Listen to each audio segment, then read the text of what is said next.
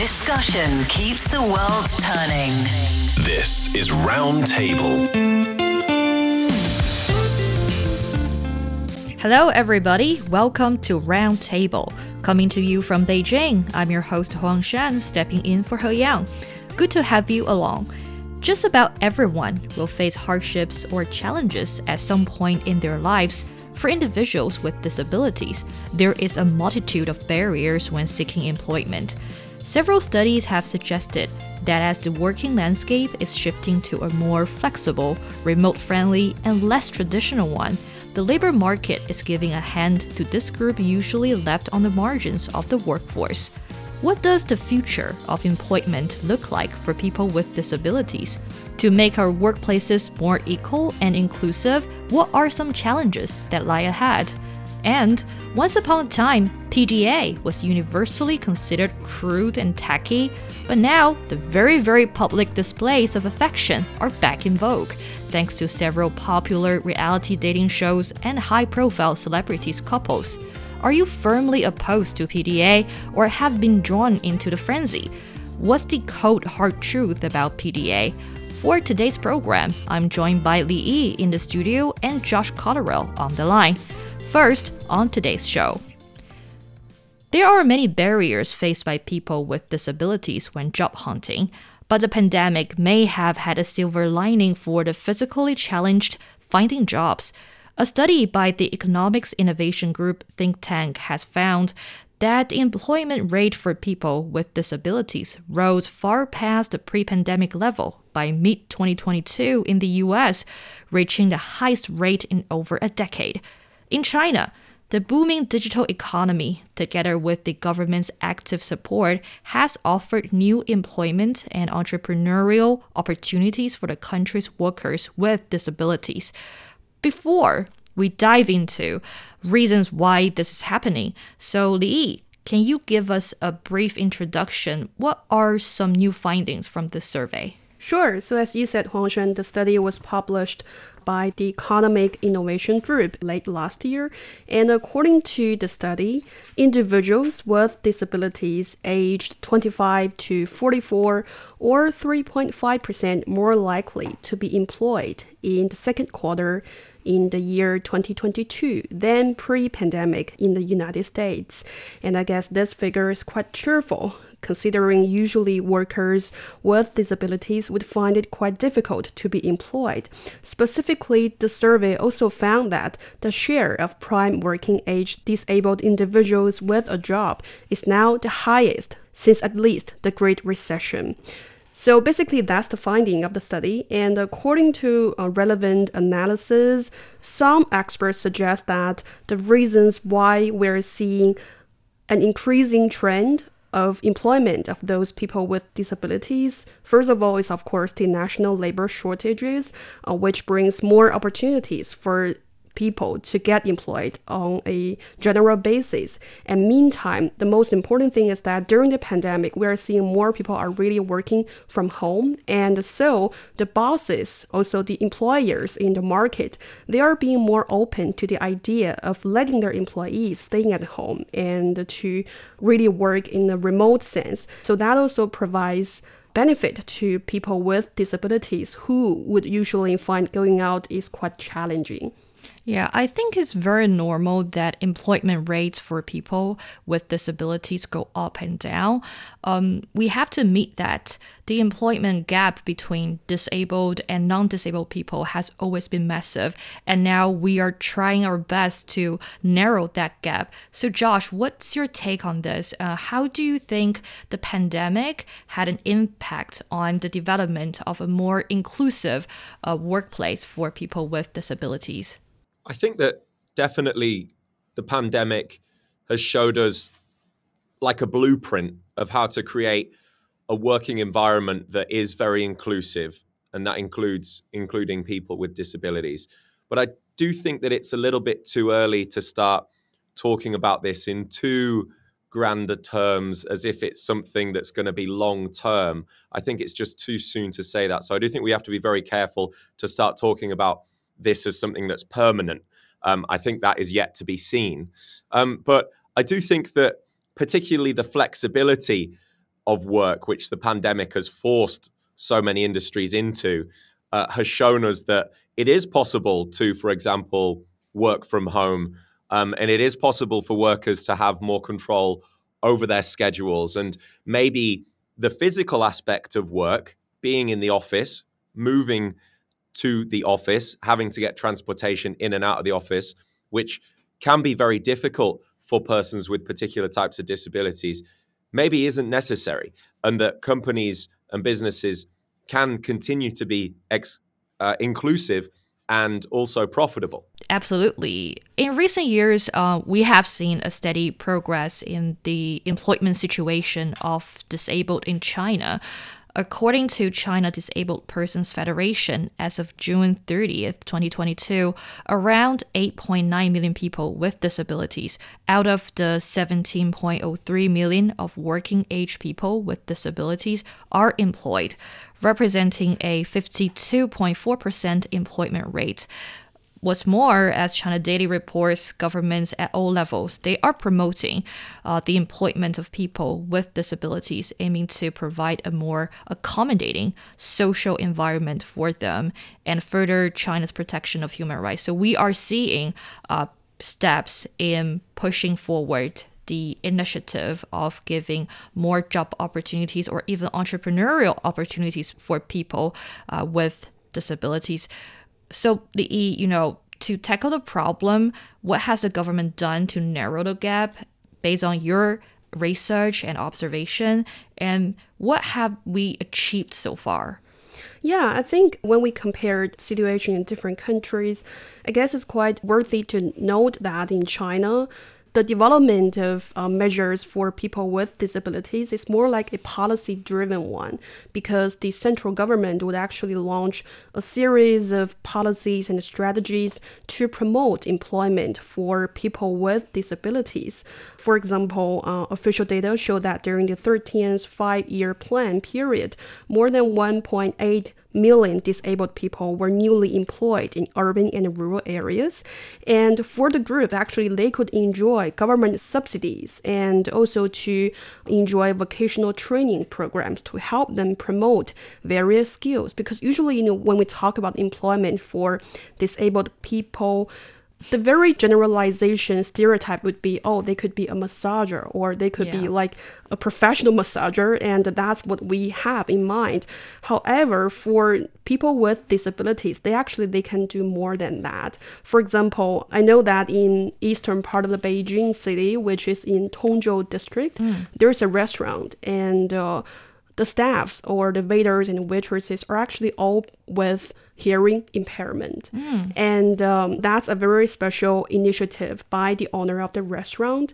And I learned that the owner himself, his brother, was actually suffering from hearing loss. So that makes him a very professional person in terms of sign language, because he tries his best to translate everything for his brother. However, his brother died due to heart attack several years ago, and so the man just decided to do more for the group. So he just started to operate a restaurant, and he actually tried his best to hire as many people with hearing problem as possible and to invite them to be staff in the restaurant and offer different services to the customers.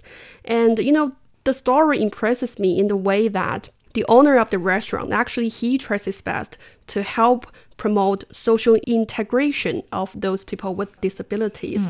He does not only provide extra job opportunities for those people, he actually tries his best to promote the whole dining experience for customers, try to decorate the whole restaurant, and also try to provide different training programs to the people, to the staff at his restaurant, so that they can really offer the best service to the customers, and that actually make his restaurant a very popular one in the local region. So that's a very vivid example of how individuals could do for those disabled people. And of course, when we talk about national level and also in different provinces or cities, I guess local governments in those regions have done a lot to promote such programs like that.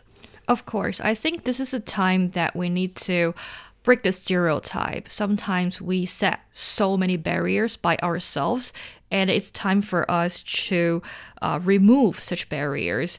To echo your story, Li, I think another example I can think of is the Bear Claw Cafe. I think that coffee shop was really popular back in 2020 when it was first established, because that coffee shop was famous or gained the public attention thanks to the integration of employees with disabilities. At the very beginning, the first branch of that coffee shop was about the staff with hearing impairment. And I learned that in 2020, maybe in the second half, that cafe has opened a new branch, and that branch is run by people with disabilities, and especially they have the vision impairment. So I think this is a very great example of how you can provide opportunities for people with some challenges.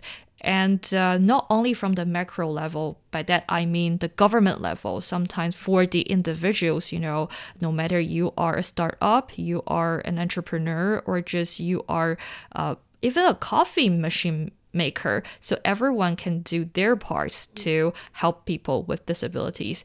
And Josh, we have talked about the situations in China and figures from the States. What's about the overall situation in the UK, and has the UK job market echoed such trends? Well, it's a little bit complicated because of the pandemic, but since 2013, which is actually the earliest comparable year, up to the start of the pandemic and then until now, the general trend in disability employment has been quite positive in the United Kingdom. There's been a strong growth in the number and rate of disabled people in employment, and a narrowing of the gap between the rate of disabled and non-disabled people in employment.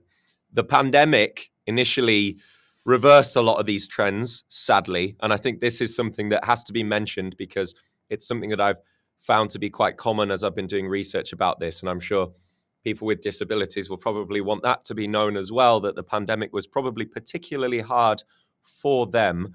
But during 2021 and the first half of 2022 last year, in the UK, rates started to return back to pre-pandemic levels. And this is all according to gov.uk. The British government releases all of these statistics online. And the actual rates are there were 4.9 million disabled people in employment in the UK in July to September 2022. And this is an increase of 240,000 on the year and an overall increase of 2 million since 2013 in the same quarter. Now, remember that the United Kingdom is a country with a population much smaller than China's, so these figures are pretty significant for us. And there's another thing I'd quickly like to mention, because you asked if these trends have been echoed. Aside from the statistics, something that is actually being done in the United Kingdom by the government and by businesses is that they have this thing called a disability confidence symbol. Now, this is sort of planted digitally on websites, and you can see this in stores, probably physically somewhere. But if you're disabled and you see this, it means that the employer is committed to employing disabled people. And it also means that you'll be guaranteed an interview if you meet the basic conditions for the job. Now, I personally think that this is quite powerful and a really good thing, because we know that businesses like to get all of their gold stars and put them on the wall, right? They like to get their credentials. And so it pushes them to do this. And it also makes it easier for disabled people to know which workplaces are going to be more diverse, more inclusive, and also people who are not disabled to think about which kind of workplace do I want to work? Do I want to work somewhere inclusive? Things like this are happening in our country as well. Yeah, I think today the reason why we are talking about this issue is that we want to improve the situation. And to achieve that goal, usually we need to identify and understand what is the problem. Like earlier I mentioned the Bear Claw Cafe, and there are some blind baristas in the shop. They mentioned that actually for them, it's very hard to do latte because like the milk foam is so light that it's very hard for them to judge whether the coffee is almost full by sound. What they can do is to try by feeling slowly because they have visual impairment. as a result, the coffee machine has also undergone some specific modification with buttons of different shapes corresponding to different operations. If you push a square button, for example, you get an espresso, and then the triangular button serves a cup of Americano. This is just a very small example. Constantly in China, just like in other countries, those negative attitudes or some physical barriers with a lack of awareness, these things, these factors are systematically in blocking people with disabilities from working. In your opinion, Yi and Josh, what do you think? What are some barriers to employment for people with disabilities? And conversely, why are they now more competitive? Well, I think there are actually many barriers in terms of what people with disabilities are faced with on a daily basis. But when we talk about seeking employment, I think one of the major challenges would be employers' attitude, because that's according to a survey conducted in the UK actually in 2019.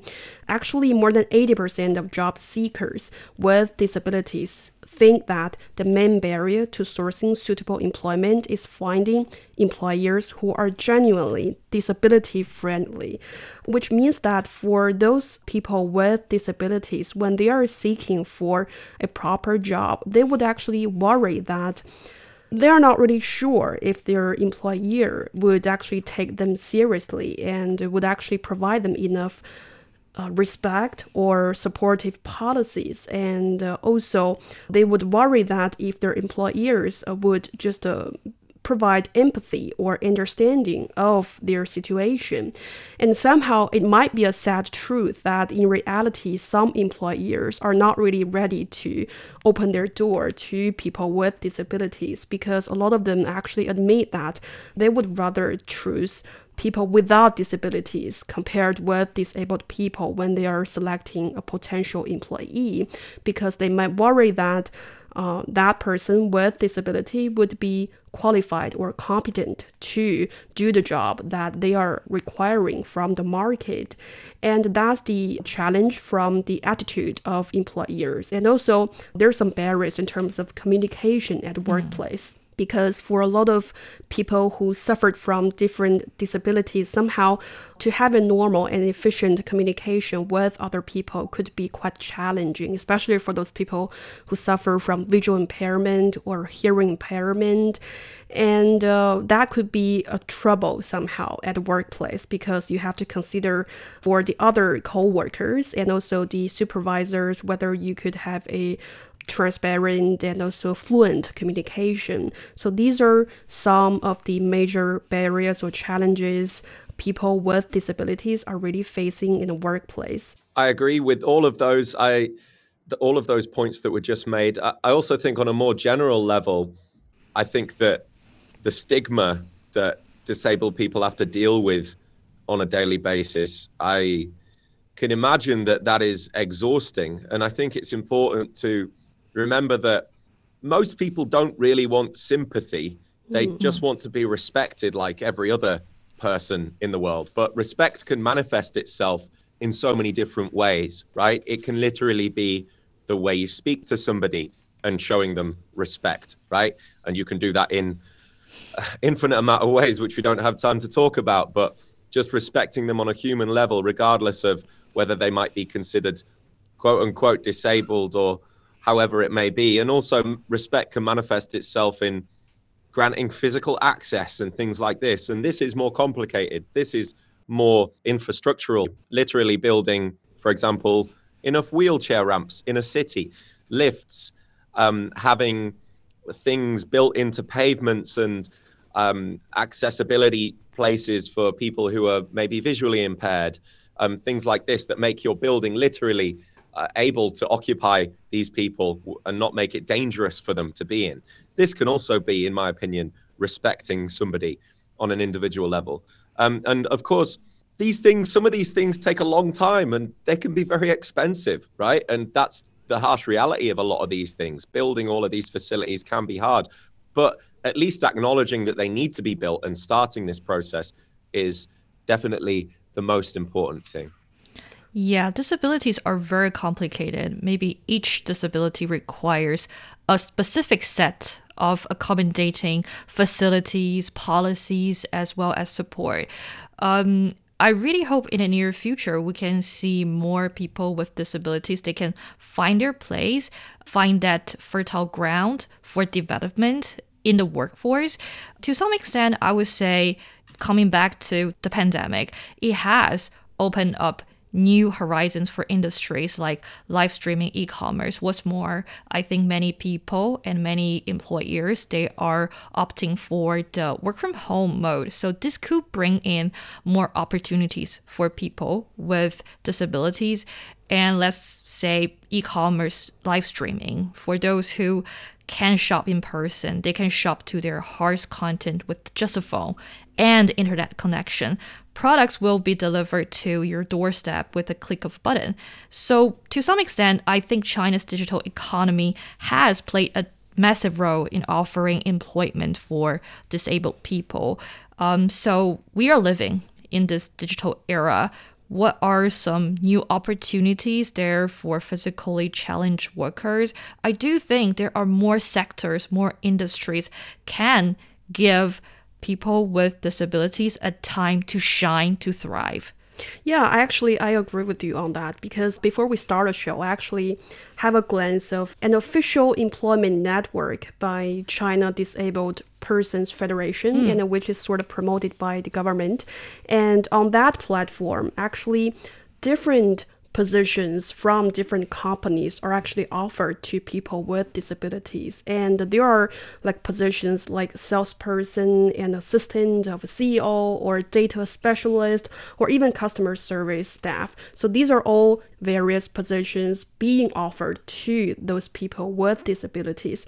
So I guess that somehow shows that the market is sort of opening its door to different groups and in a better way. As you said, I believe that with different new technologies and advancement of the internet industry, more opportunities would be provided to people with disabilities. For example, I know a lot of people are making their own podcasts at home because getting involved in the podcasting industry or other like audiobook or audio products is less challenging in terms of the working scenario compared with other like office works, because you simply just need to stay at home and you just need a microphone or an earphone and you can do your work. These are all the new trends for people with disabilities. However, I think it's also worthy to note that there are still so many different challenges and barriers for the group, and they're still struggling in terms of different sectors, not only employment, but also education, and also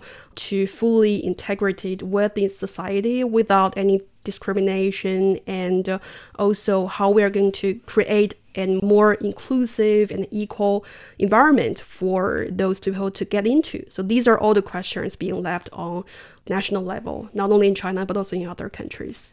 Yes, of course. And Josh, very briefly, what do you think are some of the sectors that have seen greater acceptance of disabled workers? Definitely one sector that's had an impact here is the digital economy.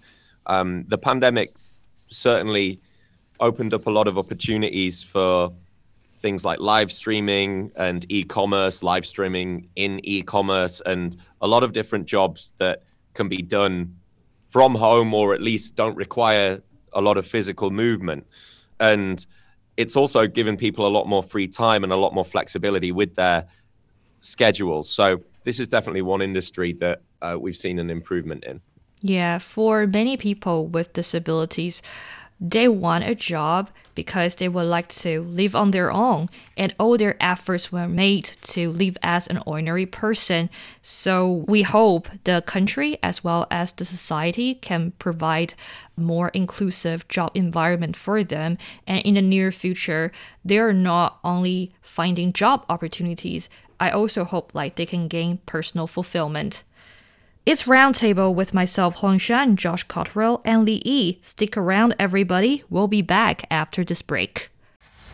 Discussion keeps the world turning. This is Roundtable. You're listening to Roundtable with me, Huang Shan, joined by Josh Cotterill and Li Yi. Coming up, PDA, or public displays of affection, are making a strong comeback. It feels as if we are witnessing very PDA at every turn thanks to the popularity of social media. Do you post every cute photo you take with your partner? And while it may make people go, wow, not everyone may be thrilled to see everything you eat, buy, or do with your partner. Why is the subject so divisive? What's more, nowadays young people, especially the new generation, are jumping on the bandwagon of investing. What are Gen Z's attitude towards investment? Will investing young make a big difference later on? You can share with us your thoughts by rating and reviewing the show at Roundtable China on Apple Podcast, and our email address is ezfmroundtable@foxmail.com. That's where you can send us voice questions to take part in the weekly heart-to-heart segment.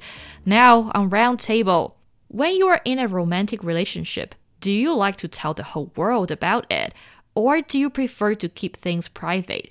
Some people are more comfortable with engaging in public displays of affection, or PDA, as they flaunt their relationship in both real life and online.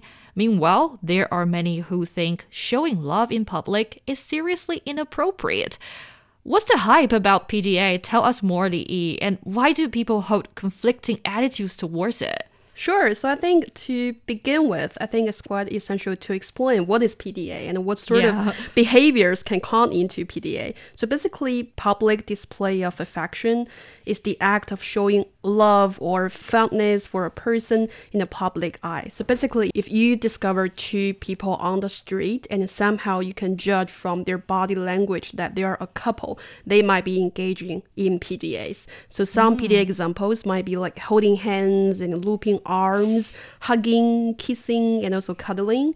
So basically, it consists of different ways of physical contact between a couple. And somehow now, with the trend of social media platforms, we can observe a lot of social media PDA, which means that you can see some couples would just post their pictures with their partners with lovey-dovey captions, and especially on special occasions like Valentine's Day or the New Year. So you can just see, like dozens of photos in your moment of your social media account. So basically, people often state their relationship status in their social media profile, or use a photo with their partner as their profile photo. So these are all social media PDA. So basically, if we are talking about why people do PDA, I guess it's quite complicated because people are really doing it for different reasons. I think the most obvious or the most common reason is that people want to inform other people that they are already taken, or they want to inform others that their partner is sort of taken, especially with social media being so trendy right now. Somehow people say that, social media offer you an access to a huge amount of people, and some of them might be potential alternative partner for you and also for your partner. So some people would think that posting intimate photos to sort of tell everybody that me and my partner are already taken. So that's you're a very, officially together. Right. So that's a very possessive motive in terms of doing public display of affection. Yeah, I think no matter how much you squirm at PDA, it's really hard to look away, because from the photos, videos, or even text messages, the screenshots, couples they share on social media, or even flaunting daily conversations, I don't know what we can learn from such a behavior, and what can we learn about their relationships. So Josh, which camp are you in? Do you like the PDA stuff, or you're a person who just think it's more of the side of oversharing? I'm not sure, really. I think that context is very important, and it depends when and where you do this. Is work considered a public place? Is the subway? I guess the subway definitely is, right? It really depends for me. I guess that as long as you're not making other people uncomfortable, but then again, how do you know if you're doing that or not? If you know that you're going to make other people uncomfortable by doing it, then absolutely not. I think that you shouldn't do it. But otherwise, I don't have a particular problem with this. But this topic is so broad to me. You know, Yeah. like you can talk about kissing, you can talk about hugging, which I think is fine. You could talk about holding hands. I mean, how do we gauge this? It's also subjective, right? Yeah. What about we start with social media PDA? Because when we are talking Sure. about PDA, there are two scenarios. One is in real life. I mean, the PDA into your face, I mean, in front of you. And the other type is, I think, what is very prevalent nowadays, that is the social media PDA. I don't want to blame such, stars or celebrities, couples. And I do think they are too much. They're sharing too much because celebrity PDA is hardly a new phenomenon for sure. And social media culture and restrictions on social interactions imposed during the pandemic have certainly changed the way celebrities, how they are publicizing their relationships. So I think that this has an impact on everyday couples. Maybe such couples have been influenced or inspired by this trend. But to begin with, I think the moment you registered for your social media account, you cannot avoid the reality that you have to share something with regard to your relationships. Because if you open, Facebook or now the Meta, whatever you want to call it, like there's a specific relationship status, you need to tell, if you like, you can say, I'm dating this person and we are boyfriend and girlfriend, or just about like we just got married. So all kinds of indications have been offered to you to clarify your relationship status. And sometimes some people think this is a great way to protect your relationship from outside threats because, as Li earlier mentioned, this person is taken. So you have no opportunity. And it means like this is something I would like to show to the world. What's more is about some people are using social media as their online album, as an archive in cloud. So you can store whatever photos in there. And sometimes when you are traveling around, you may like to share something about your partner. So usually you will like to post the positive and rosy side of your relationship romantic story. So my question here is that, is seeing is believing? Are we really looking at the real situation of a relationship? And I mean, very simple. Are these couples genuinely happy? Well, I would say, from my personal experience, I would say no, because I had a very interesting story to share here.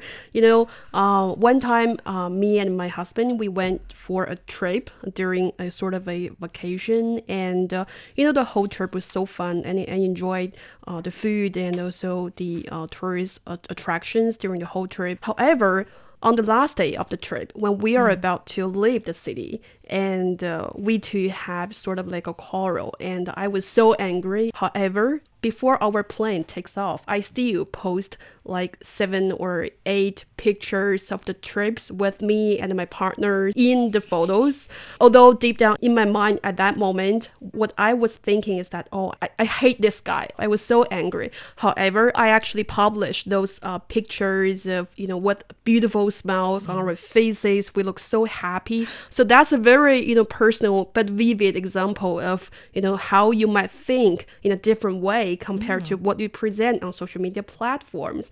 And also, when we talk about social media PDA, usually you will see people publish or post pictures of very happy and positive moments. Yeah. However, we know that in reality, all relationships would just go through ups and downs, and they might just quarrel, and there are some dark moments in their relations.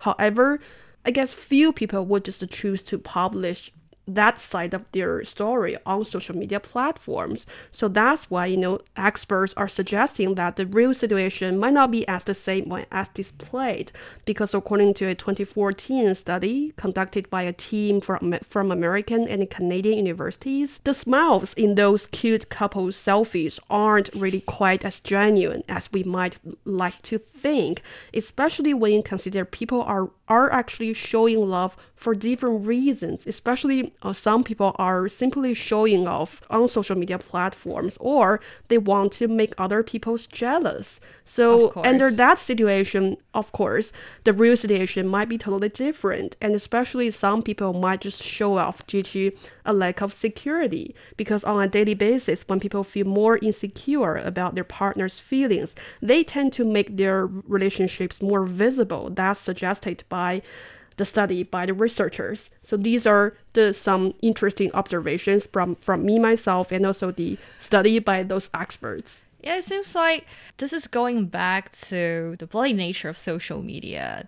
That's an incubation for people's anxiety as well as vanity to some extent. And based on your personal anecdote, I feel like the real situation might not be as the same way as displayed. This is my takeaway. For so many people, when we are talking about social media, maybe that's where the fear of missing out came from, because everyone is sharing the glorious side and the glamorous side of their life. So it seems like no one is in a bad mood. Well, Josh, now it's your turn. So what do you think when people are oversharing PDA on social media? Do you think it's a sign of happiness or insecurity? Well, as we've heard, and I also have some research here to suggest that whatever you think about it, actually, it's been shown that people who do post about their relationship online are more happy than those who do not post online. There's actually some research that was published in the Social, Psychological and Personality of Science journal, and also in the Association for Psychological Science annual conference, San Francisco, in 2014 and 2013, respectively, that showed that those who post on Facebook and Instagram with both partners' profiles also indicating that they're in a relationship are more satisfied than those who choose to not share this. And why is this the reason? Well, I guess that one of them is, as was said earlier, it sort of is a defense thing, whether that's conscious or subconscious. It's to show people this is my relationship, so I'm not available. And that's a public statement. Whereas, let's face it, if you post nothing about your relationship online, and we know how social media is, that's the purpose of it. And people know that, or people don't know that you're in a relationship and assume that you're single. Are all of the interactions that you're going to have online going to be the same as they would be if you did post about your relationship? Absolutely not, right?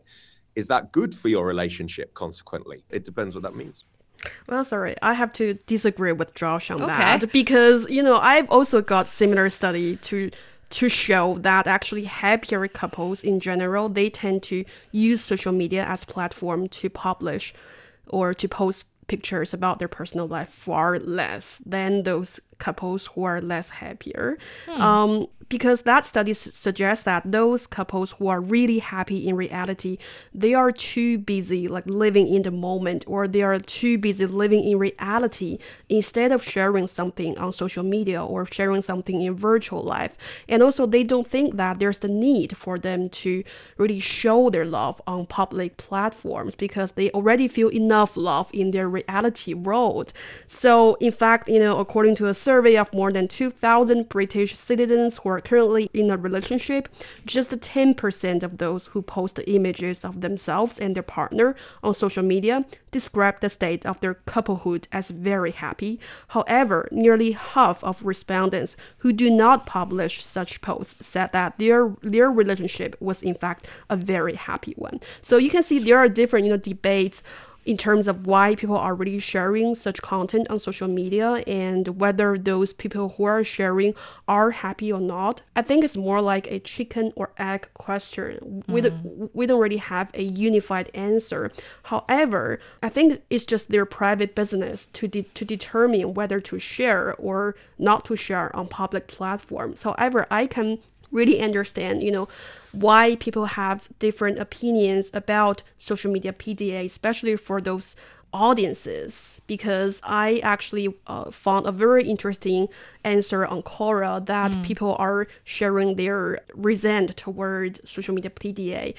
A person said that it's sort of like you are eating bread in front of a person who is hungry, and you are not really buying a bread for this person. So they think that for a person, especially when he or she is single and lonely, if they saw, such like PDA either in reality or in virtual life, they might feel jealous or they might feel sad or disappointed. So these are some reasons that people hate PDA or social media PDA. But, personally, I think it's really personal choices, and we don't really need to think about other people's judgment or whether we are happy enough to share those content. It's just your personal preference. And I think sometimes, the bread could taste terrible, because all you see is the picture, and with the beauty filter and all kinds of photo retouch, you can sugarcoat how great the bread tastes like. Well, I think that, first of all, that you misunderstood my argument completely. So I don't think you disagree with me at all. And I actually agree with you, because what I was talking about wasn't people. See, it's very, there's a big difference between posting, the word plurally, posting, right? And which is also not really measurable, because how much do people post, right? I think when we talk about couples posting, plural, right, continuous, that it's excessive, right? And I agree with you on that one. And I think that if people do post excessively, also what does excessively mean? That's different to every person. What I was talking about is making it publicly known, not posting all the time, but just making it publicly known that you're in a relationship, right? Which I think is quite different to constantly posting pictures of yourself with your partner. And I think that these two things are quite different, because actually the research that was just quoted, I agree with that completely. So I don't think they contradict each other, these two studies, is what I'm trying to say. Yeah, because, sometimes when there is a couple who like to share a lot on social media, to be honest, your initial reactions would be, wow, they look so cute. Oh, they're so sweet, and how sweet they are. But gradually, after a few posts, it just gets annoying, to be honest. So let's talk from an audience point of view, how much PDA is generally acceptable. Well, I think different people really have their own different take on PDA, and some people would think, oh, that's lovely, but others would think that's maybe disgusting, or even some people don't really care about it and they think it's just a personal preference. I think it depends on your background, especially if your family would just publicly talk a lot about love or showing love to each other. I think if you are brought up in such family, then you would be more comfortable with the behavior of showing love, either for yourself or for other people. And also, I think cultural background also plays a role here, because I think in China, we are more conservative, or we are less willing to, openly tell someone that, oh, I love you, especially to those people who matter a lot to you. So maybe in such cultural background, then people could be less tolerant of PDA, or either social media PDA or whatever. So I think it just depends on personal preference and what they think about the act of showing love. Well, to share or not to share, that's a question. If your answer is to share, then I hope you can strike a balance between sharing couple updates on social media and not seeking validation from it or boring your followers. I'm pretty sure your genuine friends will definitely want to give you a thumb up. You're listening to Roundtable. Coming up next, experts suggest that young Chinese, especially those born after the 1990s, are more willing to save and invest in light of their growing disposable income amid a rise of convenient fintech investment products. Why is investing the new trend for young people in the country? Stay with us. Looking for passion? How about fiery debate? Want to hear about current events in China from different perspectives? Then tune in to Roundtable, where East meets West and understanding is the goal. It's the hour of Roundtable with myself, Huang Shan, Yi, and Josh Cotterill. Years ago, talk of investing brought to mind silver-haired people exchanging stock tips or shaking hands after closing a promising deal. Now, this demographic is getting younger. According to a recent survey, youngsters have a quite different view on investing compared with their parents' generation. The survey found that China's Gen Zers, as the newbies in the workplace, most of them don't have a lot of savings, but they are quite proactive in investment. How do young Chinese manage money? What are some highlights of the survey? Li, tell us more. Sure. So actually, the survey was conducted by DT Caijing, which is a data research media platform, and together with an investment company under the name Investment Attitudes of Chinese Youth. The survey actually interviewed 3,000 correspondents, including young people and also experts in investment. So basically, for young people, they are most of them are aged between 22 or 32, and most of them live in first-tier cities, but also other like second-tier cities and third-tier cities. So according to the survey, it seems that Generation Z or young people, they have a very unique attitude towards investment compared with other generations. First of all, it seems that young people, they are really willing to invest their money into different financial management products because according to the survey, over 90% of the correspondents believe that investment is very important in the future, and also they regard it as an essential skill in future life planning. Among them, more than 60% of the Gen Zers think investment is not only important in the future, but also very important at the present. And also they have really huge initiative to take actions in terms of making investment. When they have spare money or save enough money, they will consider investment, and nearly half of the respondents choose have spare money and feel lost if they don't invest, which is higher than the average level of all generations. And however, in terms of the real situation of investment, somehow young people, they don't really have a lot of money as their starting capital for investment. I think that's quite understandable because they just start to either make their own bread or start to enter the workplace, and however, they're still willing to participate in the whole process. And also it seems that they are less willing to invest in those financial management products of higher risk, meaning that they mainly invest to really preserve their capital in the pocket. So these basically are the findings of the survey. I think they're quite interesting to give us an opportunity to see what young people think about investment nowadays. I truly respect investing is an excellent way to build wealth and plan for your financial goals in the long term, particularly if you start when you're young. So Josh, why do you think Gen Zers, they are investing early? And what are spurring young Chinese to save and invest more? Or even not only young Chinese, like young people around the world? Yeah, I think that it is young people around the world. And of course, it's always been beneficial for young people to invest.